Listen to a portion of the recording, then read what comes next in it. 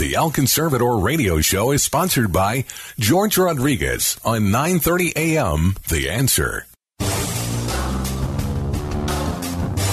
Time for the El Conservador radio show with George Rodriguez. George is a constitutional conservative who loves to expose fake news and liberals. Be a part of the show. Call 210-308-8867. And now, El Conservador, George Rodriguez. Howdy, howdy, howdy, my friends. George Rodriguez, El Conservador, talking to you on KLUP 930 AM radio, The Answer, on this beautiful Saturday, February 8th, 2020. Actually, as we speak, my friends, I am in Atlanta at a presentation with a good friend of mine, D.A. King. We have a panel discussion going on as we speak in Atlanta regarding the issue of illegal immigration and the impact it's having on the state of Georgia.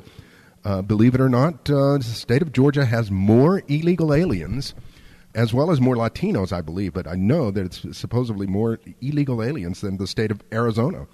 Great gravitational pull for it because of economics and because it apparently is very easy for illegal aliens to hide in plain sight. They've been gravitating to the state of Georgia for some time.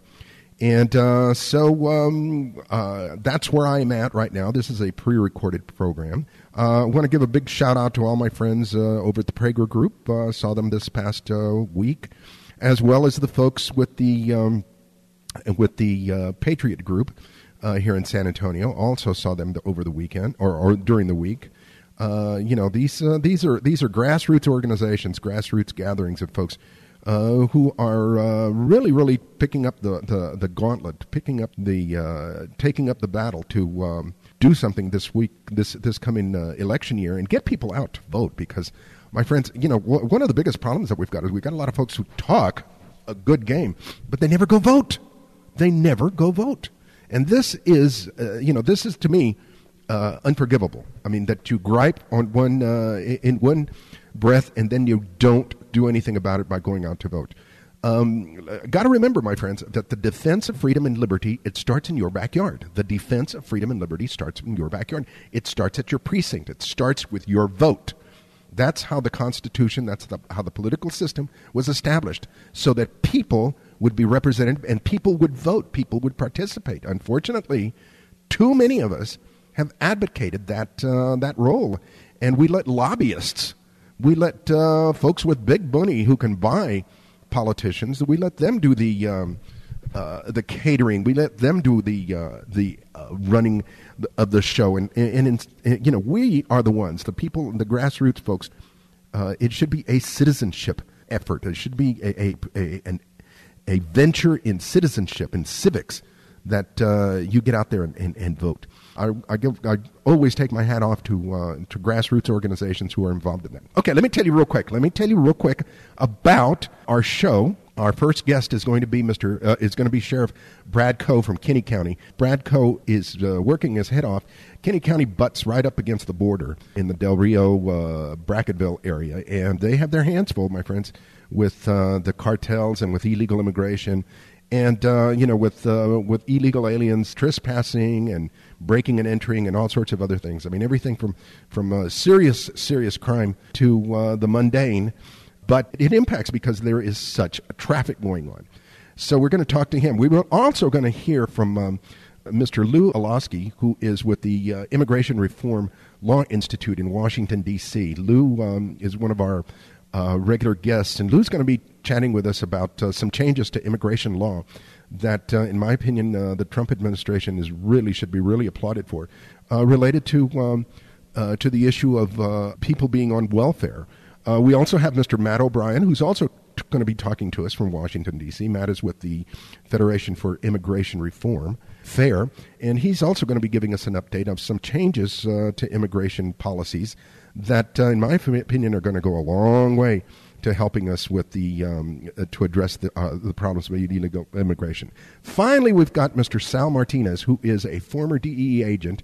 He lives here in Floresville, Texas, and he's going to be talking about the impact of the cartels, the impact that the cartels are having on law enforcement, both on our side as well as the problems that they create on the other side of the border.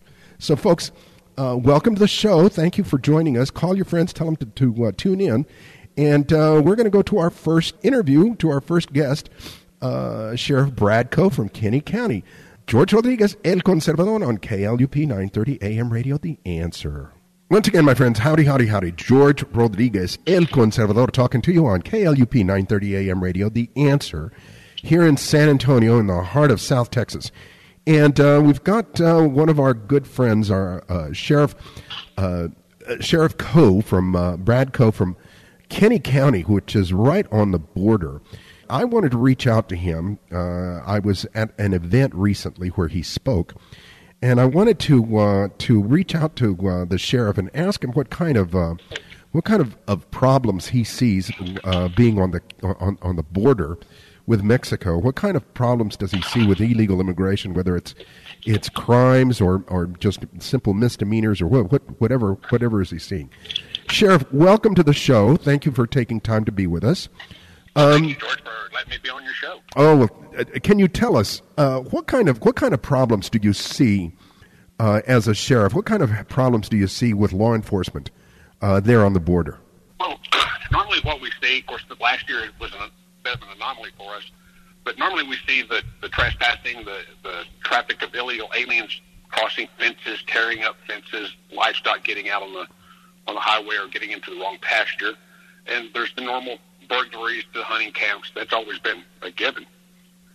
Over the past year, 18 months, we have seen a dramatic increase in alien smuggling activity in our county. The way Kinney County sits is anything that leaves Del Rio that wants to go towards San Antonio has to come through Kinney County.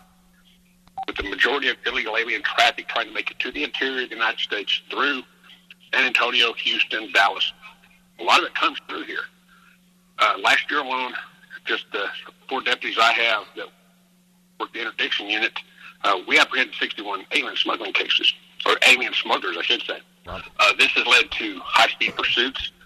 We've had a couple of wrecks. Fortunately, we haven't had any deputies injured. We did have an illegal alien killed last year in a rollover because of a pursuit, because the kid driving the vehicle was fresh out of high school and didn't really know what he was doing and ended up rolling the vehicle. One was killed. Several were severely injured, talking broken necks, broken backs. One young lady ended up losing her left arm, had to have it amputated. And we're starting to see more and more gang affiliations here in Kinney County with alien smuggling. Let me ask you this, because you're raising two very interesting issues.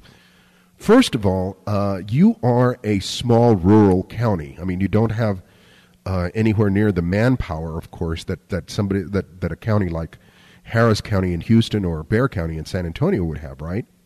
That's correct. Kinney County is almost 1,400 square miles, and we are the 27th largest in the state. Wow. As far as area goes, we got 3,500 people. So population-wise, we're very small, but area-wise, we're very big. We've got 3 major highways running through here going east, and another 6 that lead directly away from the border. And I have 4 full-time deputies to try to control all this. Wow, that's got to be tough. I'm down to 6 part-time deputies. So we've got our hands full. Wow. Plus, handling the everyday stuff, the missing dogs, somebody backed into my car, somebody stole something from the grocery store, your typical everyday, I should say, crime, on top of all this stuff, other stuff we're seeing. The other question I have, you raised the issue of how young a lot of the smugglers are now turning to young people to drive their cars. Yes. Where some of these kids that we've caught were 17, 18 years old, and in the debriefs with them, talking how they're going to be paid $1,000 to $2,000 per alien. So when you're 17, 18 years old, somebody's offering you $6,000, $7,000. That's a big chunk of money. And of course, they always give them the line, well, we've been doing this before. My guys haven't been caught. They're caught, and they're getting felony convictions on them. Wow. So the fact that they are minors doesn't prevent them from getting a felony conviction still, right? No, not at all. What about the increase in just the traffic? We've been hearing that that because of Trump's policies, there's been a lessening of a lot of border crossing of illegal aliens. Are you seeing that, or are you just seeing them going through another route? I would say I'm going another route. They're still coming across in great numbers, so they're just going through another route. Well, and to risk being politically incorrect, right now everybody's focused on the impeachment trials, so immigration is taking not the back seat, but the back seat. Yeah, that's true. That's very, very true. So what would your recommendations, as far, if you had a magic wand, what would your recommendations be to stem the problem in your area? Like I've said for the past 30 some odd years, a lot of it comes down to actual boots on the ground. The people that can get out there and get between the ports of entry and know the lay of the land, know which routes that are most commonly used, and spend more time at the actual border. But because of the crossings and the processing, a lot of that has been removed from the border to get the paperwork done. And you do have, there are Border Patrol agents that you work with as well. But again, because you have such a large area to cover, all of you are kind of strapped for manpower, right? Right. Of course, being the sheriff as a Texas peace officer, my first duty is to the citizens of Kenny County, and this immigration issue is taking a back seat to everything else I do. But that's what we're seeing the most of right now. Gotcha. Sheriff, anything else that you'd like to share with us before we go? Not at this time. I know our Border Patrol agents and my deputies work very well hand in hand together. Couldn't ask for a better group of guys, and the four places here at the Brightville station are truly some of the best. Excellent. We've been talking with Sheriff Brad Coe from Kenny County, Texas. Thank you for your time, Sheriff, and we've got to get you back on again sometime soon. Thank you, sir. Y'all take care.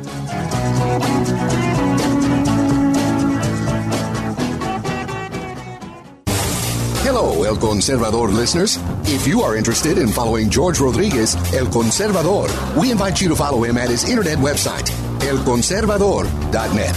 You can also follow him on Facebook at George Rodriguez El Conservador and on Twitter at El Conservador for daily commentaries. You can also purchase his book, El Conservador, Conservative Opinions, online at Amazon.com. The book contains essays and commentaries about illegal immigration, fake news, and race relations. If you are interested in inviting El Conservador to speak to your group or event, please contact him through Facebook or through the station at 930amtheanswer.com. El Conservador thanks you for your support.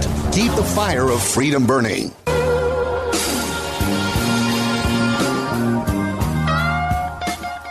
All right, folks, once again, George Rodriguez, El Conservador, talking to you from San Antonio, deep in the heart of South Texas. And we've got Mr. Matt O'Brien from FAIR, the Federation of American Immigration Reform, or for American Immigration Reform, should I say. And I wanted to reach out to Matt to get him to talk to us about a press release they just did regarding the cost to small communities, to small states rather, to taxpayers, the cost to taxpayers of illegal immigration. This is a topic that's always very, very hot for everybody. But Matt, welcome to the show. Tell us about this press release and the research that you guys found. Sure. So we took a look at the 10 states with the lowest immigrant populations, which are New Hampshire, Mississippi, Alaska, Maine, North Dakota, West Virginia, South Dakota, Vermont, Montana, and Wyoming. And those are the 10 states with the smallest number of immigrants, both legal and illegal. And we wanted to see what kind of impact that immigration was having on those states, because they're not places that people think of immigration being a problem. We tend to think of like Texas, California, New York, Florida as having problems stemming from mass migration, but we don't tend to think about these states. And what we found was pretty surprising. So we found that there are about 415,000 foreign-born residents in these 10 states, and about 88,000 of those, that's roughly a quarter, are illegal aliens. And those illegal aliens are costing taxpayers in those states between $4,000 and $6,500 annually. So if you take a look at that in a place like New Hampshire, that's the cost of a semester of tuition at a public university in one of those states. But that's money that taxpayers are being forced to spend on benefits and infrastructure and those types of things for illegal aliens, people that have no right to be here at all. Now, that figure that you quoted, 6,500, that's per illegal alien, right? That is not the total amount that the state... That's per illegal alien, so you have to multiply that 415,000 times, which comes out to a cost of about $454 million.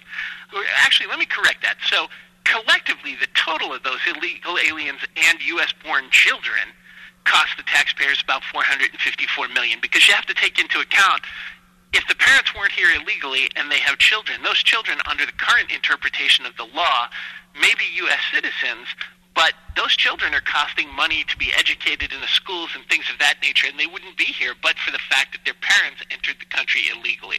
So that's a whopping $454 million. But if you multiply that 6,500 number by 415,000, then you get an idea of what just the illegal aliens, before you even add in their kids, is costing you. Now, let me drill down a little bit, because having lived in the state of West Virginia, I know that West Virginia taxpayers are not, at the top of the income level for the nation.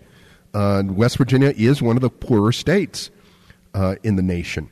And for them to be spending this much money on illegal aliens when it could be spent on citizens is mind-boggling to me. It is. It's a crime. I mean, these are people who are in a state where, for various political reasons, the major industries have been under attack. This is a place that, in a lot of cases, does not have access to the best educational resources. And what the government is doing is, by its policies, or sometimes directly by resettling refugees and asylees, bringing people into these struggling communities who are not U.S. citizens. And what you have to take into account is there are illegal aliens that are going to these places beyond the control of the government. But our immigration policies are so loose that we have massive numbers. There's about 1 million people a year that come here lawfully with a visa, many of them authorized to work, many of them green card holders, and a lot of those people are settling in these communities because the cost of living is inexpensive. And when those people are willing to take a lower salary, say they're H-1B workers from India or Pakistan, their primary interest is in being here in the United States. So very frequently they will settle for a lower salary until such time as they can find an employer who will sponsor them for a green card. Now, people listening may be thinking, well, that's probably not that big a deal in West Virginia, but the fact is the West Virginia state government has been spending a fortune trying to build a new tech economy in the state, and they've been trying to attract employers like Google and Amazon and all of these different kinds of companies.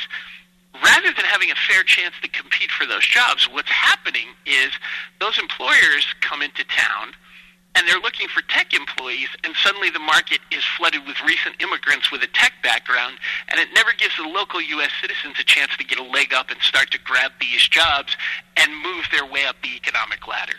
Wow. Yeah, we can see that. I mean, that's been happening in my grandparents used to complain about job competition in Laredo back in the 20s and 30s. It's just moved to a different level in today's high-tech world. Well, and it happens at both ends of the economy, too. If you look at North Dakota right now, it has an oil boom going on.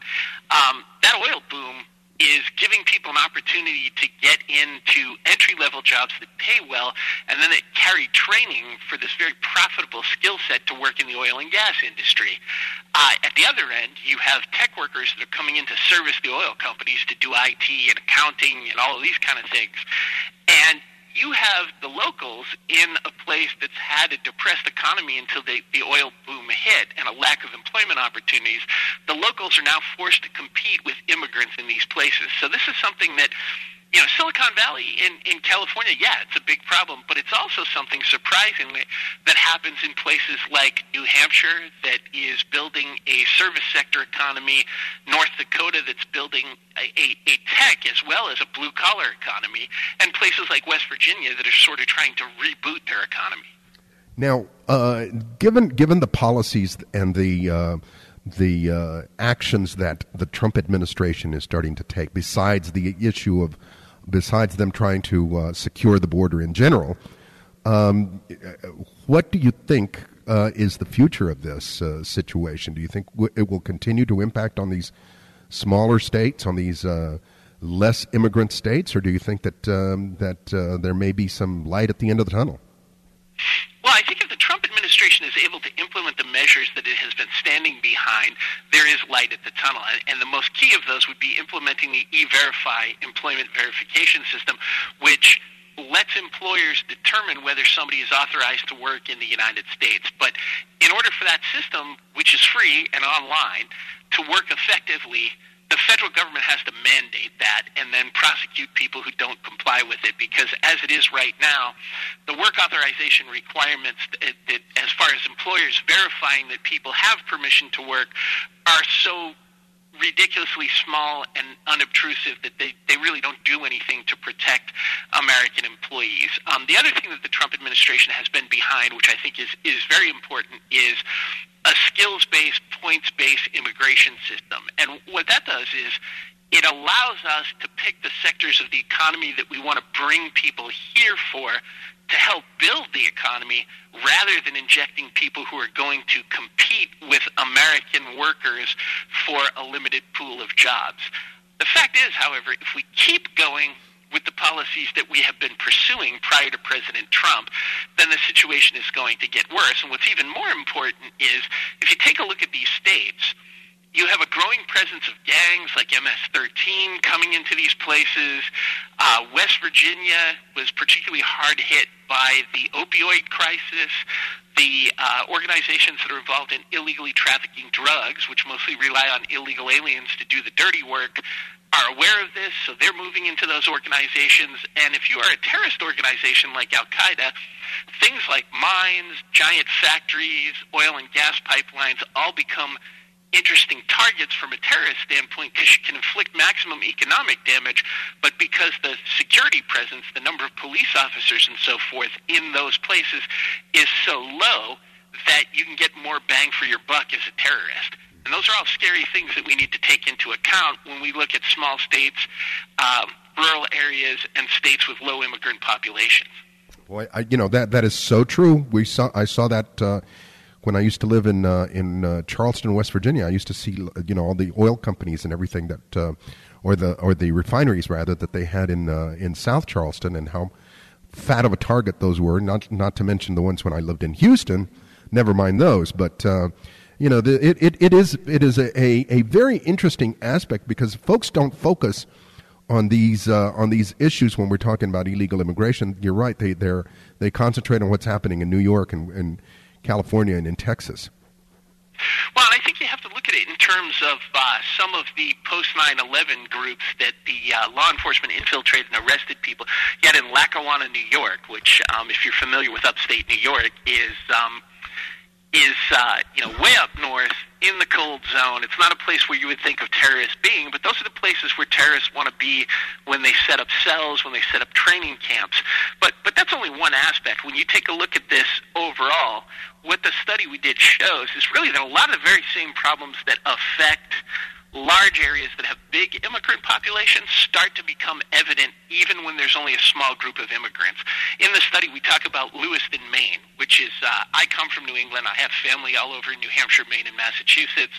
I went to law school in Maine, and Lewiston is a mill town, and in the 90s, during the economic downturn, the bottom fell out of the economy there, and it's been extremely tough for all of the local residents. For reasons that no one understands, the government began resettling refugees, mainly from Africa, in the area. Now, the school system there was already ranked like 74th or 75th or something like that in the state. It was at the low end of the spectrum. Well, all of a sudden, you had 30-plus language groups being spoken in the schools and virtually no ESL teachers. And this led to pretty much an all-out collapse of the school system. It just was not able to do what it was meant to do, which is educating people to be able to function in the economy and the society.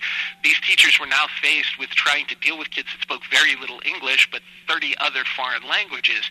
And that meant that all of the U.S. citizen students who were already native English speakers were being held back by the school's need to educate people in other subjects, mainly language, before they could begin to teach them the standard curriculum. And that's not fair to the U.S. citizen students. Matt, tell the folks how they can follow FAIR and where they can read more about this situation and other problems with immigration. Sure. So our website is www.fairus.org. And we have all of our studies that we put together on that website. This study should be right on the front page and easily accessible. We also have a blog, which is at www.immigrationreform.com. And there's a whole lot of short commentary on all of these issues, which is on the blog, and that's updated virtually daily. I thank you, sir. We've been talking with Mr. Matt O'Brien from FAIR, Federation for American Immigration Reform. Thank you very much for taking time to be with us, Matt. Thank you. It's always a pleasure to be on with you. Thank you very much. George Rodriguez, El Conservador on KLUP 930 AM radio, The Answer in San Antonio.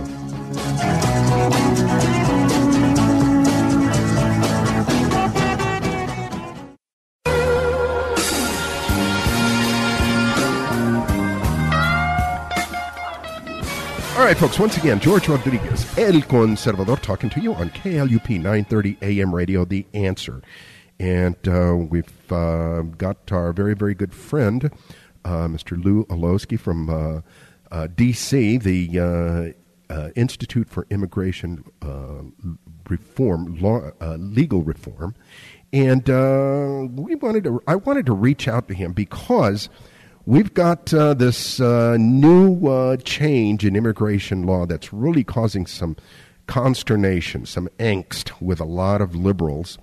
And a lot of conservatives as well. It's causing a lot of folks to worry because the change has to do with immigrants that become public charges.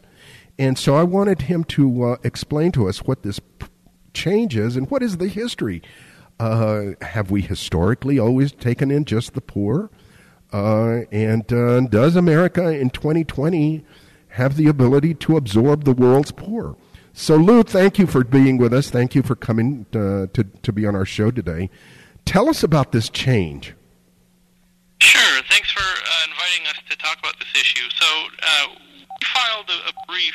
We filed multiple briefs because this public charge rule has been challenged all across the country in multiple courts.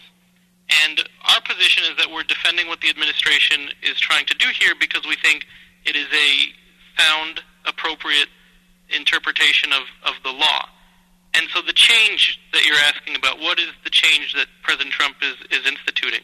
Well, the change that President Trump is instituting is a clarification of what the law is for immigrants being financially independent.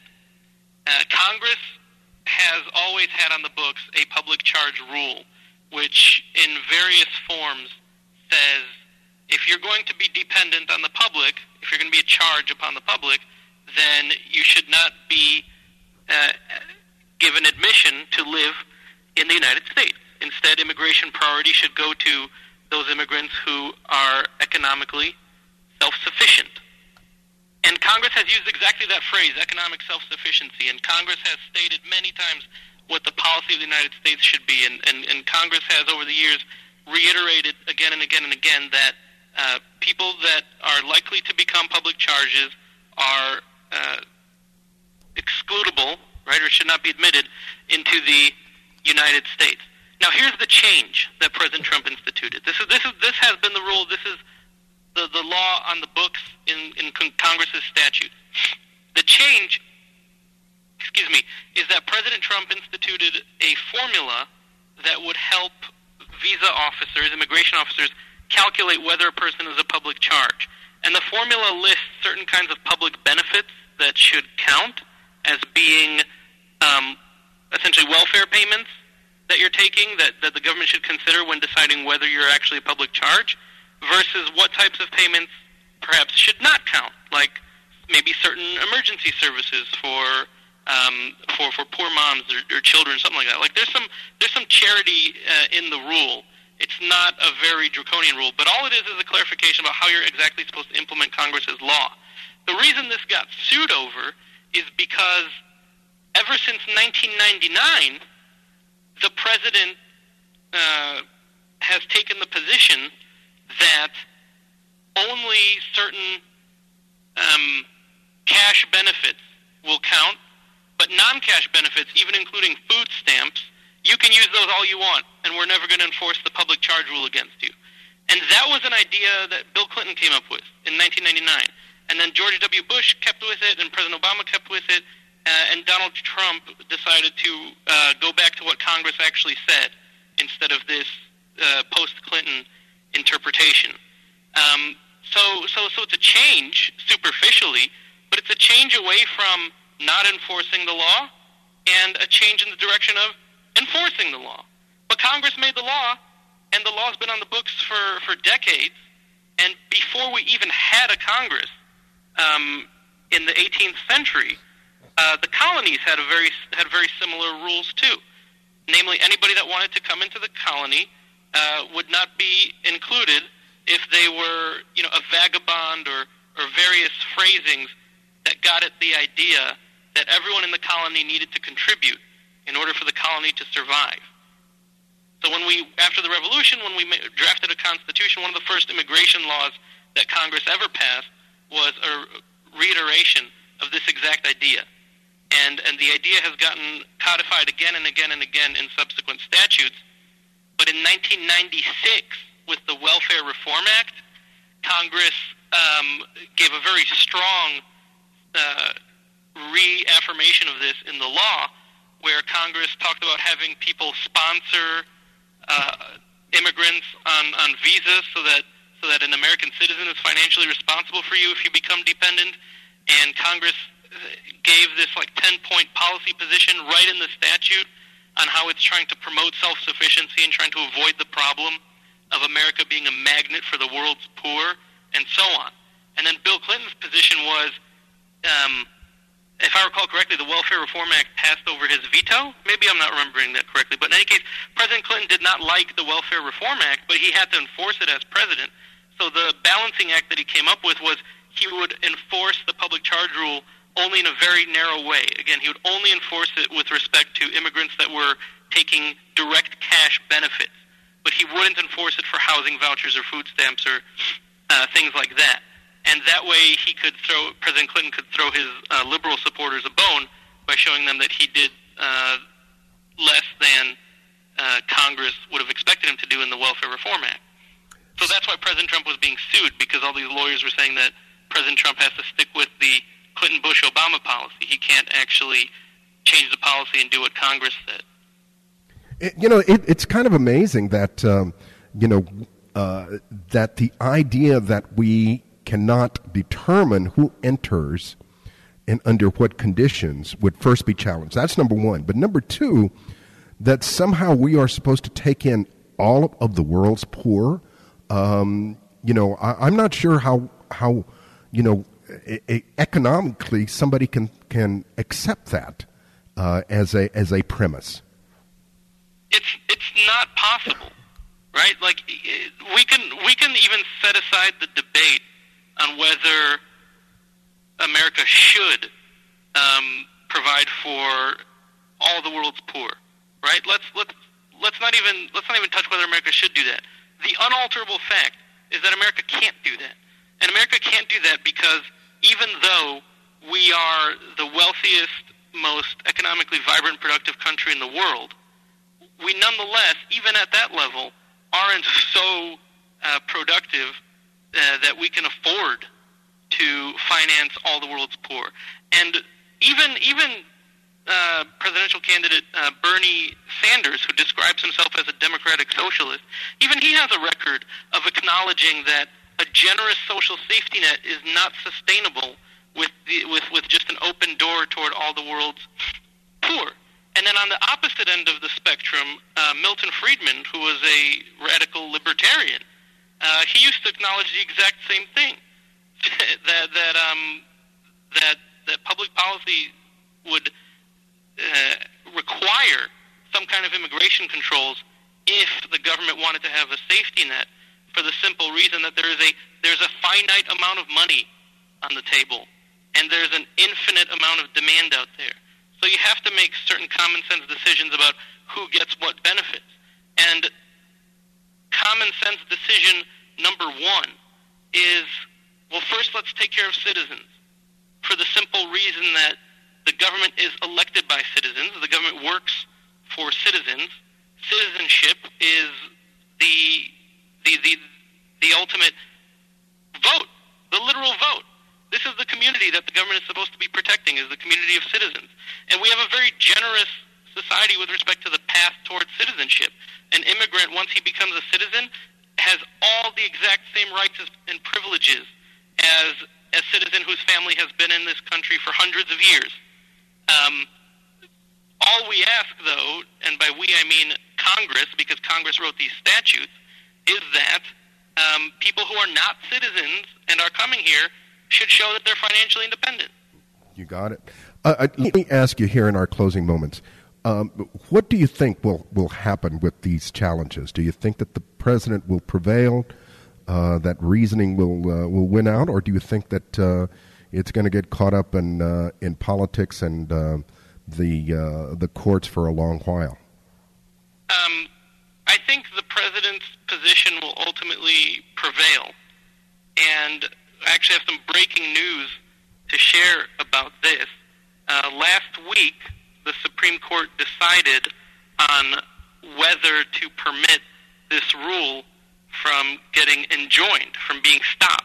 And the Supreme Court reversed the lower courts and said that the rule can proceed to be enforced. So as of today, the Trump administration, even though it's getting sued all across the country over this rule, has been expressly permitted by the Supreme Court to go back and continue enforcing it. Yeehaw. What's going to happen is these lower courts are now going to proceed to hearing arguments and considering the evidence, so that those lower courts can make a final decision on whether this rule is lawful and whether President Trump can keep enforcing it. And then if they decide against the president, then the president can appeal, and then the Supreme Court will hear the case more completely. But in the meantime, what happened was these lawsuits had asked the courts to stop the rule temporarily until the court decides whether the rule can proceed. And the Supreme Court said, you can't stop the rule temporarily in this kind of way. And in order for the Supreme Court to have reached that decision, it implies that the Supreme Court thought that the rule had some merits to it, at least enough merits that it shouldn't be something that just gets thwarted at this early stage. Fantastic. Lou, thank you once again for taking time to educate us and to inform us about this. We've been talking, my friends, with Mr. Lou Olowski from the Immigration Reform Law Institute in Washington, D.C. Lou, tell the folks how they can read more about you guys. Sure. If you visit our website, www.irli.org, and that's Immigration Reform Law Institute, IRLI, or EARLY, sometimes we call ourselves EARLY. If you visit our website at early.org, then you can see a bunch of links with these new developments. And about this public charge rule in particular, you can see our press release, which includes a link to the brief that we submitted to the Supreme Court on this question about why the Supreme Court should allow the rule to proceed in the meantime, as the lower courts hear these lawsuits challenging the rule. Thank you very, very much. Once again, my friends, George Rodriguez, El Conservador on KLUP 930 AM radio, The Answer.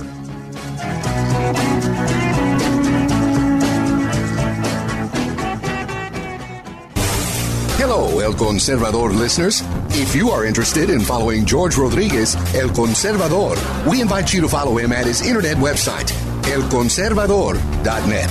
You can also follow him on Facebook at George Rodriguez El Conservador.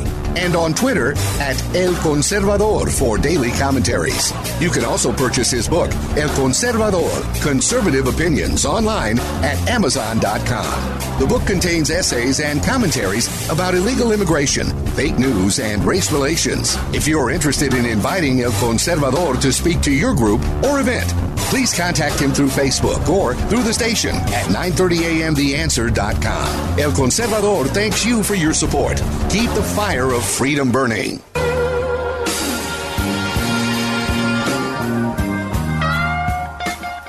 Once again, my friends, George Rodriguez, El Conservador, talking to you on KLUP 930 AM radio, The Answer.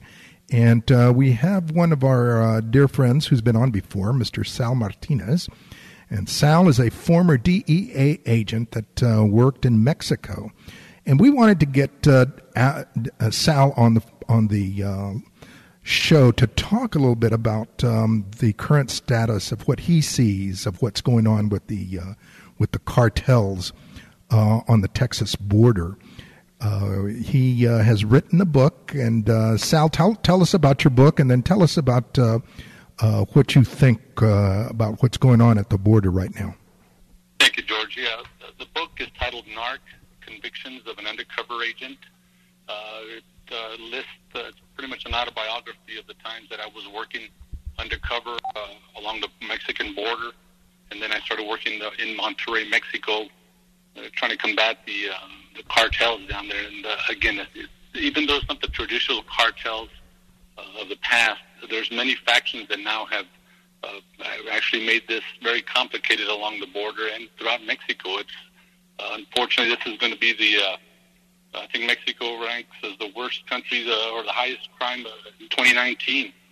So what's going on now, again, I think it's a lot of factions, George, that have kind of complicated the situation down there. Yeah, what's the difference between the crime when you were there and the crime now that you see? What can you enlighten us about that? Let me give you an example. I was working the Juarez cartel, and they had everything was pretty much like a chain of command. There was always a structure and permission that was needed for certain movement of drugs or smuggling of immigrants, and they would have to get permission and authorization. Now it's got to the point where these factions have gone out on their own and doing their own thing, which is causing a lot of turf wars and thus escalating violence. And again, I think the brutality and the violence is just it's getting worse. And these groups, George, what they're doing is they're trying to become as brutal and gruesome as possible so they can get the public to pay attention to them, and also it provides a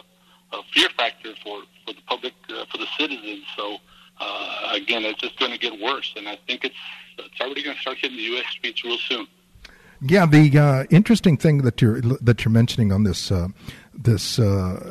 ability for the for organization.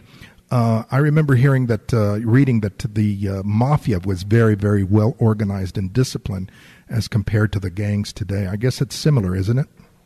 It was, like I said. Well, it was then, like I said, every time we would get information about somebody getting killed on the Mexican side or on our side, we had an idea of what the situation was, and through our informants and through information gathering, it was again something related to the organization, somebody making a call and saying this person had to get whacked. But now, I mean, we're getting innocent people killed. I mean, the example of the Mormon family that was the women and children that were killed there in the northern part of Mexico is this incident was highly publicized because of the victims having American citizenship.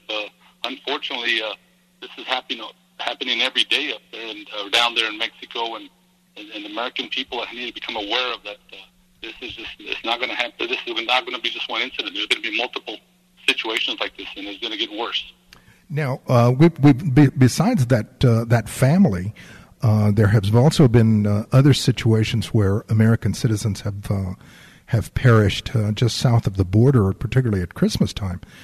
Do you see this threat as becoming greater and greater for any Americans, both on our side as well as Americans that go visit to Mexico?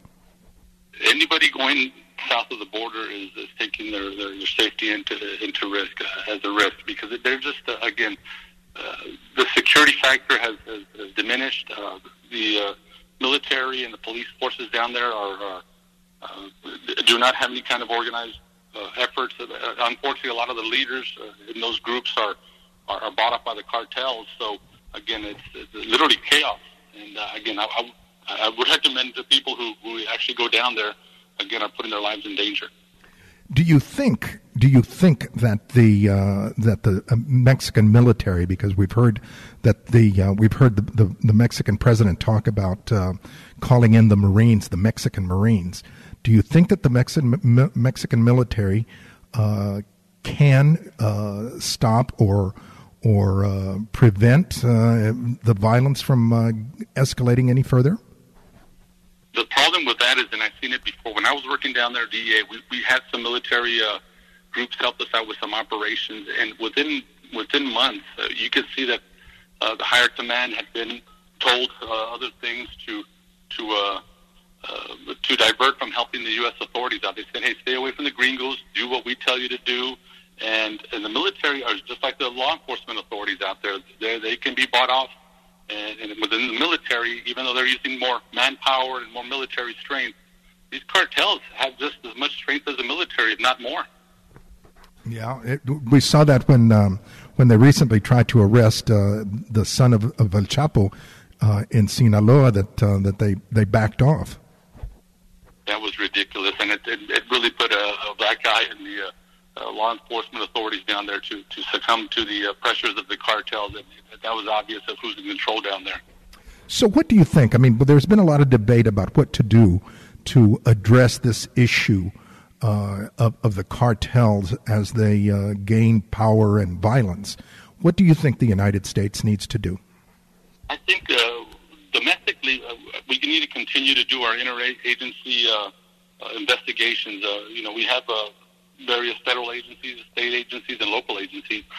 Sometimes, unfortunately, and I saw it firsthand, is where you had one agency, and I won't say who they are, but they always seem to take care of their investigations and not provide any intel to the other agencies. And what would happen is that we would not exchange information, so it would be frustrating when something would happen and there was nothing there other than we knew there was more information available. But interagency cooperation is the key here. Domestically. As for the other side, I really believe we need to hit them where it hurts. That'll be get into their pockets with. We need to have a white collar mentality down there, George. We need to go after their assets. Yeah, I guess we do. Al, is there anything else you'd like to share with us and chat with us? Well, that I'm currently a bail bondsman, so I've been doing that for the last 11 years, and I see the effects of the cartels here in the San Antonio area. I mean, some of my clients have been murdered because of their involvement with the localized groups like the Mexican Mafia. And a lot of those cartels, they have groups on this side that are operating in direct contact on a daily basis with, like Juarez Cartel had a group in El Paso known as, they were former law enforcement officers. They were La Linea, and I think Ariano Felix group in San Diego had a group called the Logan Street Gang, and those guys are heavily armed. And again, I think it's going to get worse out here, Georgia. Unfortunately, I think we need to go back to where the source is, and that it goes after the Mexican government by putting pressure. I think President Trump threatening to impose tariffs on Mexico was a great tactic. It worked on having manpower, their National Guard, stop the caravans from coming over. I think that was one good tactic. The other things, again, I think we should start looking at ways to go after the businesses that are affiliated with these cartels. There's a lot of money laundering out there, and so there's a way for us to go and go after those businesses or those groups that are laundering. I think that'll be very effective. So do you think, particularly here in South Texas, where we've got so many Americans of Mexican descent, folks that look Mexican, do you think that these cartels are making inroads within the prison ranks and within the gang ranks to start influencing and buying and just influencing the crime in the area? Well, I think it's race, color, or creed that really is not a factor in this thing. I think it's more of the availability of working with these organizations either through businesses or pressure. I mean, we've actually got a lot of these businessmen that have been extorted, and it affects some of the American businesses. So yeah, there'll be a lot of hurt feelings over here, George, if we start going after some of these so-called legitimate businesses, because there's a lot of money being going back and forth between the United States and Mexico. How about that? Tell folks how they can where they can purchase your book. I have it currently online on Amazon and Barnes & Noble online. That's the only place I can do it at this point. I'm hoping to maybe get some national attention on this. I do have a story to tell. And again, it's NARC, Convictions of an Undercover Agent. Great. Thank you much, Sal, for being with us. We've been talking with former DEA agent Sal Martinez. George Rodriguez on KLUP 930 AM radio, The Answer. Once again, folks, thank you very, very much for joining in and listening to our show. This has been George Rodriguez, El Conservador, talking to you on KLUP 930 AM radio. We are, my friends, a grassroots-supported program, and we need your support. We would love to have your sponsorship in some form or fashion. If you have a business that wants to buy time on our program, please let the station know, and we will figure something out. Also, if you're interested in donating to El Conservador, please also contact the station, and we will let you know how, where, and how you can support us. At any rate, thank you very, very much for joining us today. We hope that you will tell your friends and neighbors about our program. We definitely are going to be branching out into YouTube and into Spanish language, so we would very, very much like and need your support in these ventures. We feel that it's critical that our message get out and be heard.